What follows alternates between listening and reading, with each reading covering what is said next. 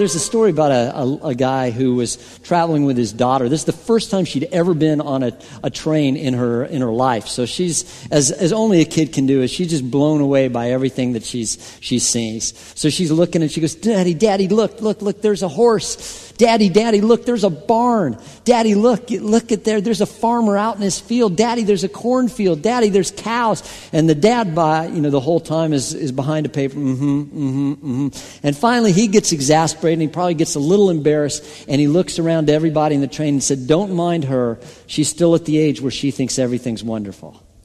And I thought, wow, isn't it the great thing about kids? They think everything's wonderful. They are wonderful. They are full of wonder. And the person who was cutting my hair yesterday, she goes, where did we lose that? Where did we lose our sense of wonder? How did we lose our sense of wonder? When did we lose our sense of wonder? What happened to make that happen in our life? And it's really true. I think as adults, a lot of times, as kids, we had that sense of wonder, especially around Christmas, right? I mean, you remember wondering, how in the world reindeer could fly? Remember wondering how one reindeer could have a red nose and light up the whole sky? You ever wonder how one man could have that many presents around the world, or fit into a chimney, or how snowmen could run around and talk and sing and everything like that? And where did we lose that? Because I really believe with Albert Einstein, who said, if we don't pause to wonder, a person who can't pause to wonder anymore, they're as good as dead. Right? And you think about it, with one thing I love to do at this time of year, or when I read the Bible, I love to wonder. I mean, this is where the Bible comes alive to me. As I open up the Word of God, I look in there and I love to put myself in their shoes, or in this case, I guess, their sandals, right? I love to put myself in there and go, what would I do if I was in their shoes? What were they thinking? What made them act and respond the way they did? Good, bad, or indifferent? If I was in their shoes, what would I be thinking? What would I be doing? And I asked these two questions. Why did God put this story in His Word? Of all the stories around, that could ever happen, why these stories that He chose to put in there? And every time I open up the Word of God, I try to think, okay, God, what do you want to tell me in this story? I wonder, what do you want to say to me that I can apply to my life and where I live right now, 2,000 years later? How can that apply to me? And we're going to take a look. One thing I love about the Christmas story is it is full of people wondering. And we're going to take a look at some of those key characters today. And here's what I'm going to do. I'm going to wonder about what they're wondering about. Okay? And this should be fun. So here it is. First one is Mary.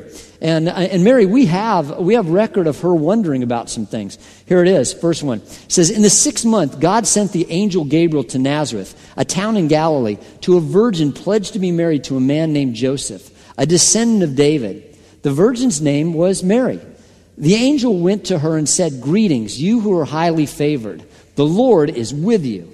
Mary was greatly troubled at these words, and she, don't miss this word, wondered what kind of greeting this might be.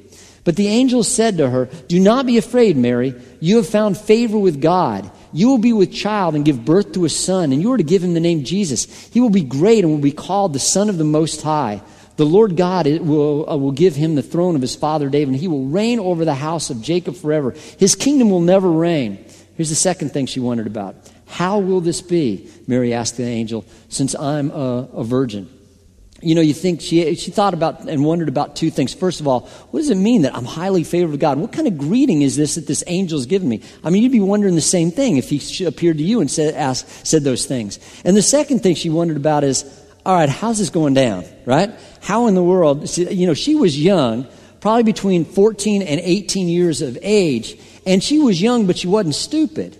She knew how things happened. She knew the birds and the bees. And this is how things happened, right?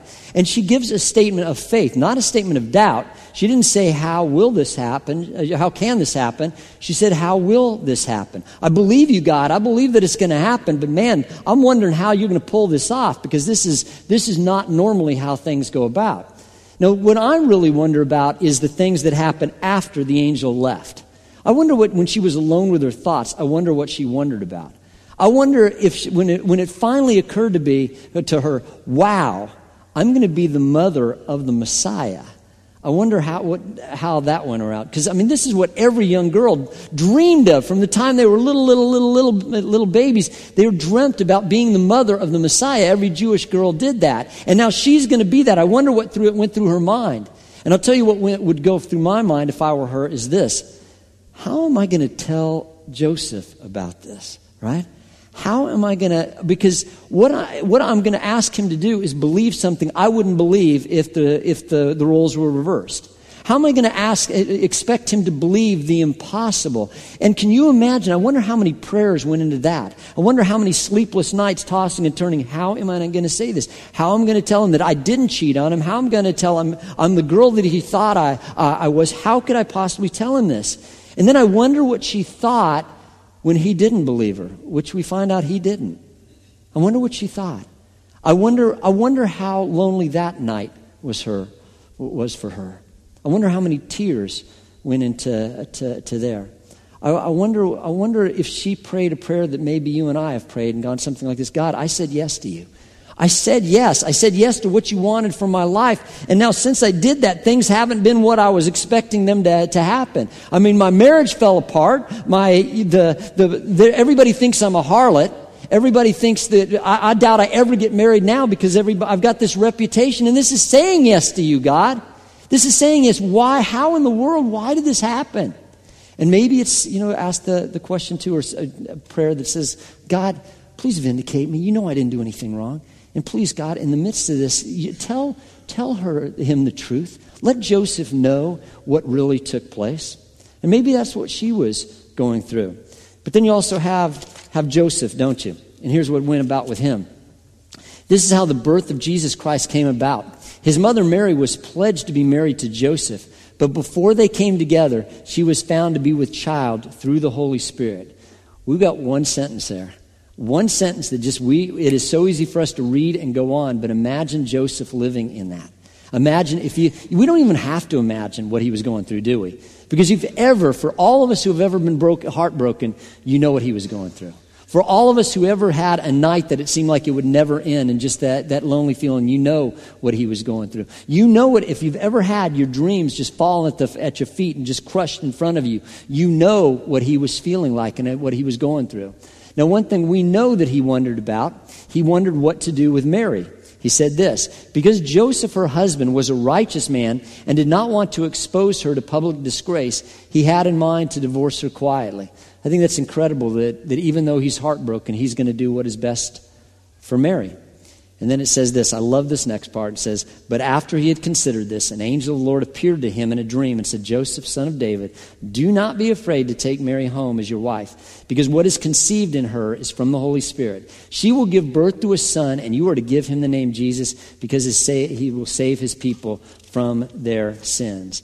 Okay, again, now this is 2 sentences, all it is, but can you imagine the joy that took place with that? Suddenly, Joseph gets the insight into what exactly took place. Can you imagine now the joy in his heart? I wonder what he wondered about. And here's what I really wonder about. Okay, we know he's now in on the game, and now we also know that they get reconciled. I'm wondering what took place all in here, right? What took place here? I wonder how fast Joseph ran to Mary's house to let her know that he was in on the thing. I wonder if he begged her forgiveness for not believing her. I wonder if he went, man, Mary, I'm so sorry. I will never not trust you again. I'm so sorry for disbelieving you. I wonder if he did that. I wonder how Mary responded. I wonder how many tears of joy were shared between them. I wonder how long that hug was. I wonder what they talked about now that they knew, both of them knew the situation. I wonder too this. I wonder about on their way to Bethlehem and what happened in Bethlehem. I mean, because think about this. She was 9 months pregnant and had a 90-mile ride on a donkey, 9 months pregnant. I wonder what was going through her mind as she was doing that. I wonder what was going through Joseph's mind as that was taking place. Here's what I really wonder too. I wonder what happened in Bethlehem. Because probably Joseph came up and was looking for places for them to stay the night and for the baby to be born. And so can you imagine when you're wanting the best for your wife, you're wanting to put her in the best situation possible, and you have to come up to her and say, baby, I've got some bad news, some good news, and some bad news. The bad news is there is no place in this whole town for us to stay.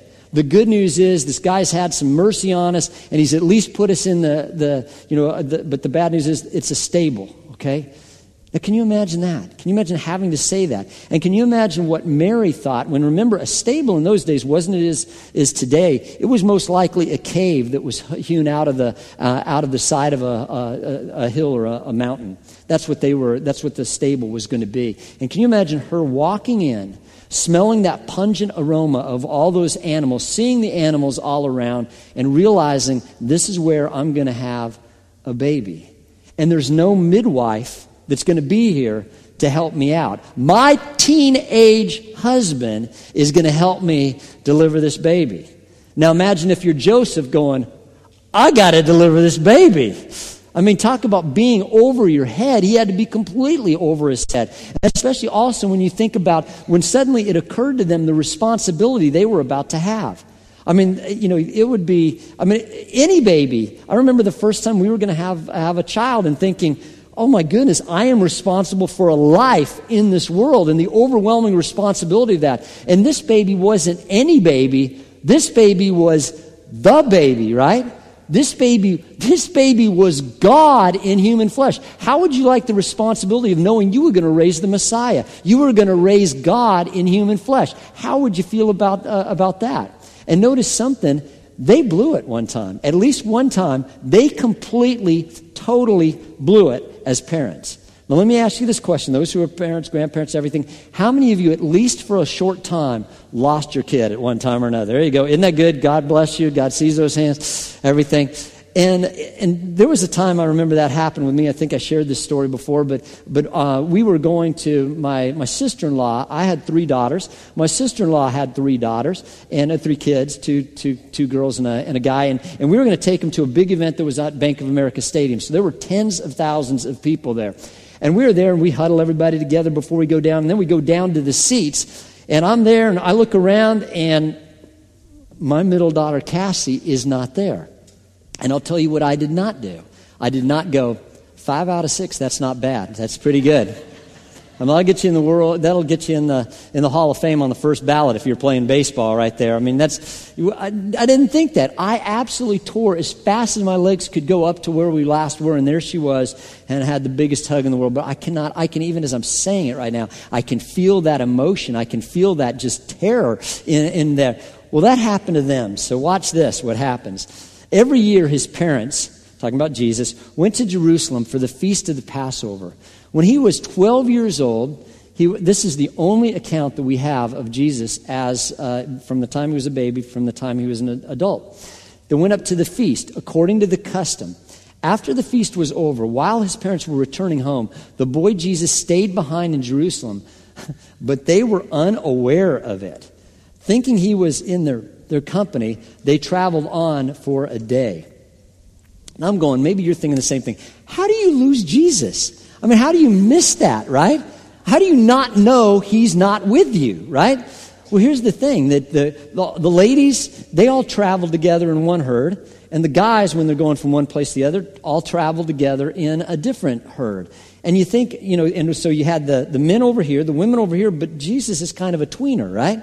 I mean, he's not, and so probably what Mary was thinking is, oh, he's old enough to be with the men now, and he's probably thinking, oh, he's still a kid, he's probably with Mary, and so I mean, can you imagine? Wouldn't you love to have been a fly on the wall when you had that conversation, when they finally realized that Jesus isn't with them? I thought you had him. Oh, I thought you had him. I didn't have him. You had him. You were supposed to. He's a kid. No, and maybe one of them just snapped out of it and said, do you realize what happened? We've lost God, right? Imagine feeling that. Imagine going through that emotion. And here's what happens. So the horrible realization. Then they began looking for him among their relatives and friends. When they did not find him, they went back to Jerusalem to look for him. Notice they had to go back to Jerusalem to look for him. This wasn't in a small town. This was in the capital. Can you imagine losing your child in Washington, D.C.? Now here's what happens. The next few words blow me away. After 3 days, whoa. Okay, they have lost Jesus for 3 days. Can you imagine the emotion that they've been going through? Can you imagine the living hell that they've been going through for 3 days? It says, after 3 days, they found him in the temple courts, sitting among the teachers, listening to them, and asking them questions. Everyone who heard him was amazed at his understanding and his answers. When his parents saw him, they were astonished. His mother said to him, I wonder how she said this, "Son, why have you treated us like this?" And then this is a sentence that is probably the understatement in the history of the galaxy, right? She said, "Your father and I have been anxiously searching for you." Now here's the thing too. Why did God, of all the things he could have shown about with Jesus or Mary and Joseph, I'm sure they were fine parents besides that. Why did he put that in his eternal word?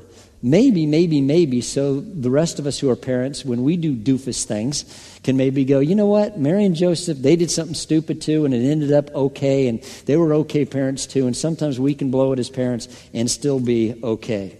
The Magi, all right? So here's the next thing. The Magi. After Jesus was born in Bethlehem in Judea, during the time of King Herod, Magi from the east came to Jerusalem and asked, "Where is the one who has been born, the King of the Jews? We have seen his star in the east and have come to worship him." Skip down to verse 9. After they had heard the king, they went on their way, and the star they had seen in the east went ahead of them until it stopped over the place where the child was. When they saw the star, they were overjoyed. On coming to the house, they saw the child with his mother Mary, and they bowed down and worshipped him. But then they opened their treasures and presented him with gifts of gold, of incense, and of myrrh. Man, I have so many questions here. I wonder, first of all, okay, they saw a star that was different from everything else. How did they know that was a sign? How did they know that was a sign that the Messiah, that the King of the Jews had been born?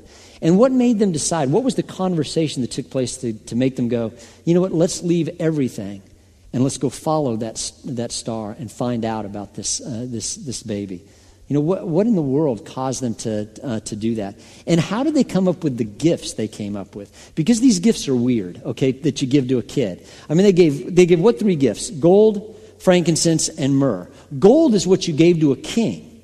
Incense is what you offered to God, and myrrh was basically the embalming fluid of the day. Now, can imagine that? I mean, think of that. So what made them come up with those? But they're extremely symbolic, and they're perfect for Jesus when you think about it. And because he was born, not only king, but King of Kings. He was God in human flesh, and he was born to die.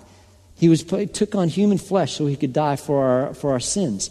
And so you think about this too. The Bible says that they bowed. But the word in the Greek comes far more alive than just that they bowed. And it literally means they fell on their faces. And I had one Greek scholar that said the best way to translate this would literally be this: having fallen on their faces, they worship.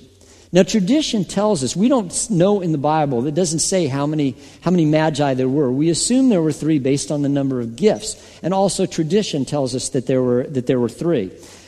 Tradition tells us that they were kings in their own right. Now, can you imagine these kings that they are now? Can you imagine what it looked like to Mary and Joseph to have these kings bow down to their young son? Imagine what that looked like. And I wonder if they ever caught the symbolism of what the gifts were. I wonder if they realized the gold was for him being a king, and this was God in human flesh. And ladies, how would you like it if somebody gave you embalming fluid, basically, or formaldehyde? I mean, would you go? I bet that's never been given at a baby shower you've ever been to. I bet they've never gone, "Oh, this is exactly what he needs. Thank you so much, formaldehyde." What baby doesn't need embalming fluid, you know? And so here you've got this going on as well. And then you've got also the shepherds. I wonder so much about them too. I wonder what they thought when the whole hillside lit up, when the brightest thing they'd ever seen in their life is a torch. I wonder what they thought of when not only one angel, but a whole multitude of angels start talking to them. I mean, the word is terrified in the Word of God. So, and I wonder what they thought of when they were running down and they were running to the manger. I wonder what they were talking about on their way. Did they talk at all? I wonder what happened when they busted through the doors and then they saw the one that the angels had been talking about. And here's this little baby that just seems like a little baby, but they know that this is the Savior of the world. This is the King of the universe in human flesh. And I wonder if they thought this. I wonder if they wondered, why us? Because you think about it, shepherds were outcasts of society. Shepherds were the one that nobody gave any account to. Shepherds couldn't worship in the temple because they were always unclean. Shepherds could not, their character was so suspect that they couldn't even testify in a court of law. And I wonder, as they're sitting there bowing before this baby, I wonder they're going, why in the world would God, of all the people he could have given the message to, why us? And let me ask this question. Why them? Why of all the people? Why not the religious leaders? Why not Herod the king? Why not all these others? Why in the world would he pick the lowest of the low to say this to? Why in the world, of all the parents he could choose, that he chose teenage peasants to be why a manger? I mean, why not a palace? Why not a big house? Why not something nice? Why a feeding trough that you lay him in? Why in the world? Now, I don't know what that means to you. I know what that means to me. Because I couldn't relate to a God that was born in a palace. I couldn't relate to a God that was born with a silver spoon in his mouth. I couldn't relate to a God that had everything when he came to the earth. But man, who can't relate? Who can't relate to a feeding trough with peasants, with the first people that come along are the down and outers of the whole society?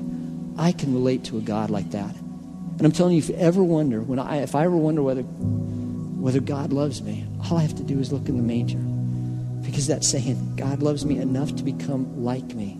God loves me enough to take on human flesh, to show me how to live, to be able to relate to me.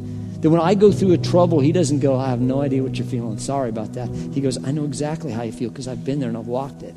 And he's came to earth also to take my place on a cross. You know, there's also one question that I know the answer to. Why God did this? Why did God? What was God thinking when he sent his son to the earth? What was Jesus thinking when he did this? But the thing is too that I'm thinking of all the people, of all the things. I think of the angels, because here this is what blows me apart more than anything. What must they have been thinking? Because here's the Bible. Here's what it says. It says this about Jesus. For by him, talking about Jesus, all things were created by him. In heaven and on earth, visible and invisible, whether thrones or powers or rulers or authorities, all things were created by him and for him. The angels knew this was the King of Kings and the Lord of Lords, the author of salvation, the one who spoke everything into existence. And I wonder what went through their mind, because we know that they think, because we have a reference of that. We know that they celebrate. We know, according to 1 Peter 1:12, that they also wonder, just like you and I wonder. I wonder what they were wondering about when they saw the King of heaven, who they worship, taking on the form of a small child. That the one who said, let there be light, now struggling to see in that light. That who created air, who created oxygen, who created lungs, is now struggling to breathe for the first time. I wonder what they were thinking. I especially wonder what they were thinking 33 years later, when the one who was the king of everything, that he's allowing himself to be beaten and nailed to a cross. And every single angel in heaven had their hand on their sword, ready to come to his rescue and ready to wipe out anybody who was hurting him. And they were called to stand down. I wonder what was going through their mind of how in the world, what is this going to do? Why is he doing this? But you and I know why he was doing this. You and I know what he was thinking about when he was born and when he hung on a cross. He was thinking about you. And he was thinking about me. That's why he was willing to go through this. And if we could bow our head and close our eyes. And maybe you're here today, or maybe you're watching online right now, and there's something that you have always wondered about. You've always wondered, what would it be like to have my sins forgiven? What would it be like to have a brand new start? What would it be like to have a new chapter in the book? And really a brand new book. What would it be like to be a son or a daughter of God? What would it be like to be restored to the God who created me? What would it be like to have that relationship that's not just something about God, but I know Him personally because He's in my heart? What would it be like to have God in my life and in my heart? So I'm going to give you a chance to pray a prayer along with, if everybody else could pray this prayer along with them to help them out. If you pray this prayer sincerely from your heart, the Bible says, those who receive Him, to those He gives the right to become children of God. And if we confess our sins, He's faithful and just to forgive our sins and cleanse us from all unrighteousness. So say this prayer out loud, and everybody, if we can all do this together. Dear Jesus, thank you for coming to earth. Thank you for becoming a human being. Thank you for dying on the cross for me. I acknowledge that I'm a sinner. I need saving. Thank you for dying for my sins. I receive you as the Lord and Savior of my life. I give you the steering wheel of my life. And I ask you to come on the throne. Thank you for hearing my prayer. Thank you for setting me free. In Jesus' name, amen. If you prayed that prayer, there's a new beginning for you that God has, that this isn't the start. I mean, in the end, this is the start of a whole new relationship with Him. And for everybody else, if we could just bow our head as well. And maybe you just want to take the moment to do what Mary did, it says in the Bible, that she pondered. She wondered about all these things and treasured them in her heart. And maybe in the midst of all the hullabaloo, all the craziness of this holiday season, that we take this moment right now and we wonder. And we wonder and just take the moment to bask and think about God's love for you that was willing to do this. That you think and consider how much God really must love you. How merciful God is. How good He is. How full of grace He is. How full of love He is. And maybe you just want to take the time to just say, thank you, God, that you were willing to do whatever it took to reach me. Thank you, God. I don't understand it. I do not understand how the King of Glory would leave heaven to become a human being, to save us who have turned our back on you in every way, and sometimes spit in your face and sometimes lived a life totally contrary to what you want. I don't understand that kind of love, God, but I'm so thankful for it. I'm so thankful for your mercy and your grace, and I'm thankful, God, I'm thankful for the new beginnings that you offer. So Jesus, we say happy birthday and thank you. And all God's people said, amen.